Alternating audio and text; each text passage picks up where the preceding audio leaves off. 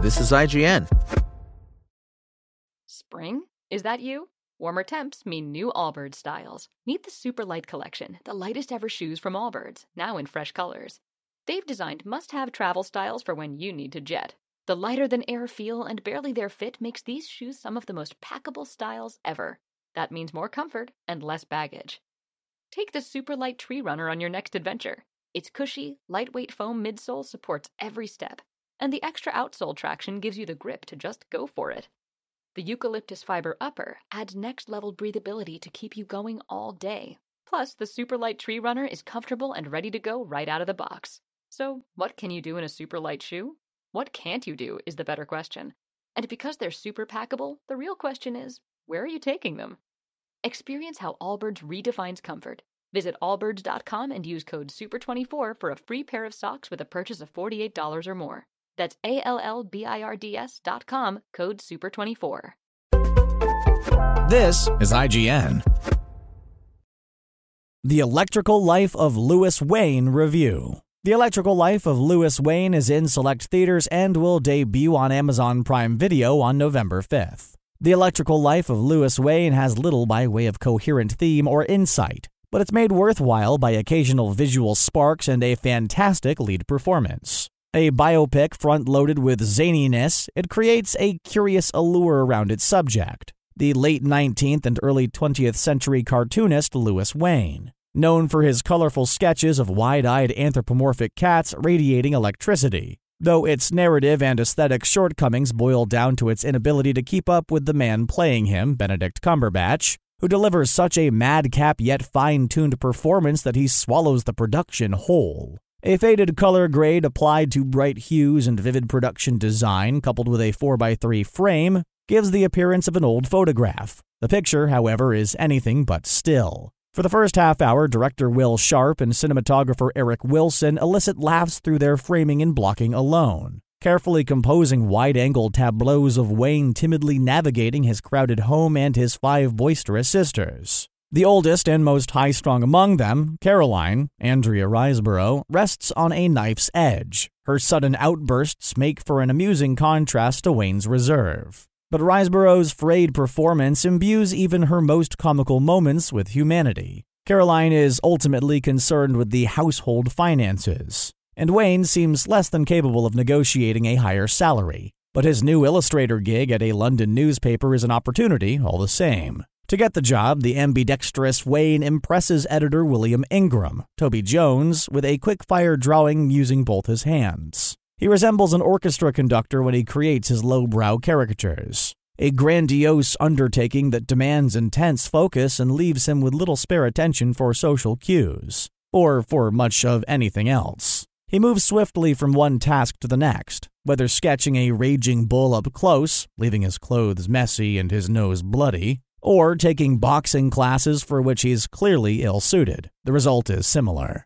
However, his attention is finally snatched by his sister's quick-witted and attractive new governess, Emily Richardson, Claire Foy, for whom Wain is willing to expose his physical and emotional vulnerabilities despite expecting to be reviled. From there on out, the snappy comedy, anchored by Olivia Colman's sardonic narration, finds itself occasionally interrupted by more drawn-out serious moments, which the film can't seem to fully balance. It rarely readjusts its awkward, wide-angled framing for scenes which aren't meant to be funny. It also begins to lose itself to the typical hallmarks of the Hollywood biopic, especially its need to cram as many life events as possible into its 111-minute runtime, as if hitting every section on a subject's Wikipedia page were a contractual requirement. It moves swiftly from comedy to tragedy and back, and while the tonal swings aren't jarring in and of themselves, the result is a film that doesn't quite know what it's about, even though its narrator insists on themes and emotional ideas which rarely manifest on screen.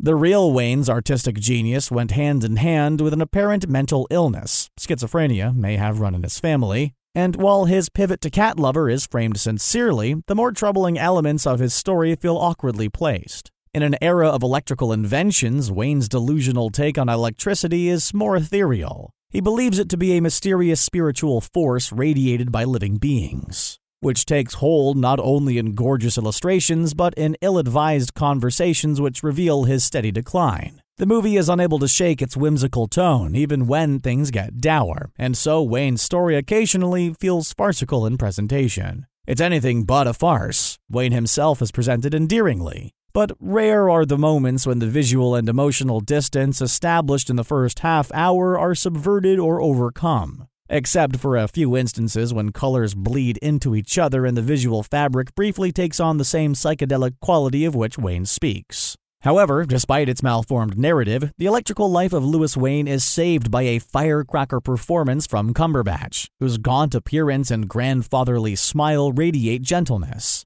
but whose electric energy shocks the film to life. His Wain is a man who hops up staircases with a cartoonishly feline posture, whose hair looks like it's been zapped by static, and whose limbs feel charged by lightning strikes. He feels like an embodiment of Wain's work, and watching him traipse through space is fascinating all on its own. It's as if he's been cut out from an early Charlie Chaplin comedy filmed on a hand-cranked camera at an unsteady frame rate, and spliced into a world which was shot at the standard 24 frames per second. His movements feel as if they flicker, and his limbs seem to travel just a little too fast. In the most cinematic way possible, he doesn't belong. Cumberbatch plays Wain in several different decades, which means he also ends up in an old man wig and prosthetics. His appearance slowly ages into his already world-weary performance rather than him having to age into the makeup. The film isn't able to fully shoulder the weight of Wain's twilight years. After a sped-through middle portion that hits more factual beats than emotional ones, it suddenly introduces a disconnected tale of regret, but Cumberbatch is nonetheless able to warp the movie around him using a delicate balance of vacant stares and piercing self-pity, which grows so naturally from the rest of his performance that it almost feels as if this has been the central point all along. It hasn't, which is why the actor's work feels so magical here. It is, essentially, a narrative life raft. The minor characters with whom Wain crosses paths are played by a slew of well-known comedic performers, including Adil Akhtar, Four Lions, Richard Ayoade, The IT Crowd, and Taika Waititi, Jojo Rabbit. But few of these actors leave any lasting impact despite the range of talent on display. Perhaps this, in and of itself, is an indictment of its inability to stir emotions, let alone its failure to capture Wain's increasingly unstable point of view. It brings to mind a similar biopic from 2018, Julian Schnabel's At Eternity's Gate, in which Willem Dafoe plays painter Vincent van Gogh during some of the most troubled years of his life. A more focused story gives way to aesthetics that envelop you both within Van Gogh's crumbling psyche and within his artistry, two inseparable facets of his outlook, which Schnabel weaves intrinsically together. In contrast, The Electrical Life of Louis Wain features only occasional flourishes that hint at these ideas, but as largely separate forces that only happen to be similar in appearance. The overlap between how Wain sees the world and how that world manifests in his cat paintings is limited to superficial details, even though several characters, including the omniscient narrator, frequently comment on Wain's emotional relationship to his work and the pain that drives it. This relationship rarely comes to the fore until things are winding down, and most of the story is in our rear view. The film clearly knows what it wants to be. It frequently telegraphs its emotional goals through spoken words. But apart from Cumberbatch's fantastically strange performance, it seldom hits these targets. The verdict. For a story about an artist's perspective, The Electrical Life of Louis Wain rarely translates its ideas about artistry into something visual or dramatic. However, Benedict Cumberbatch injects life into an otherwise straightforward biopic, with a lively performance that feels thematically in tune with Wain's electric outlook. Spoken Layer.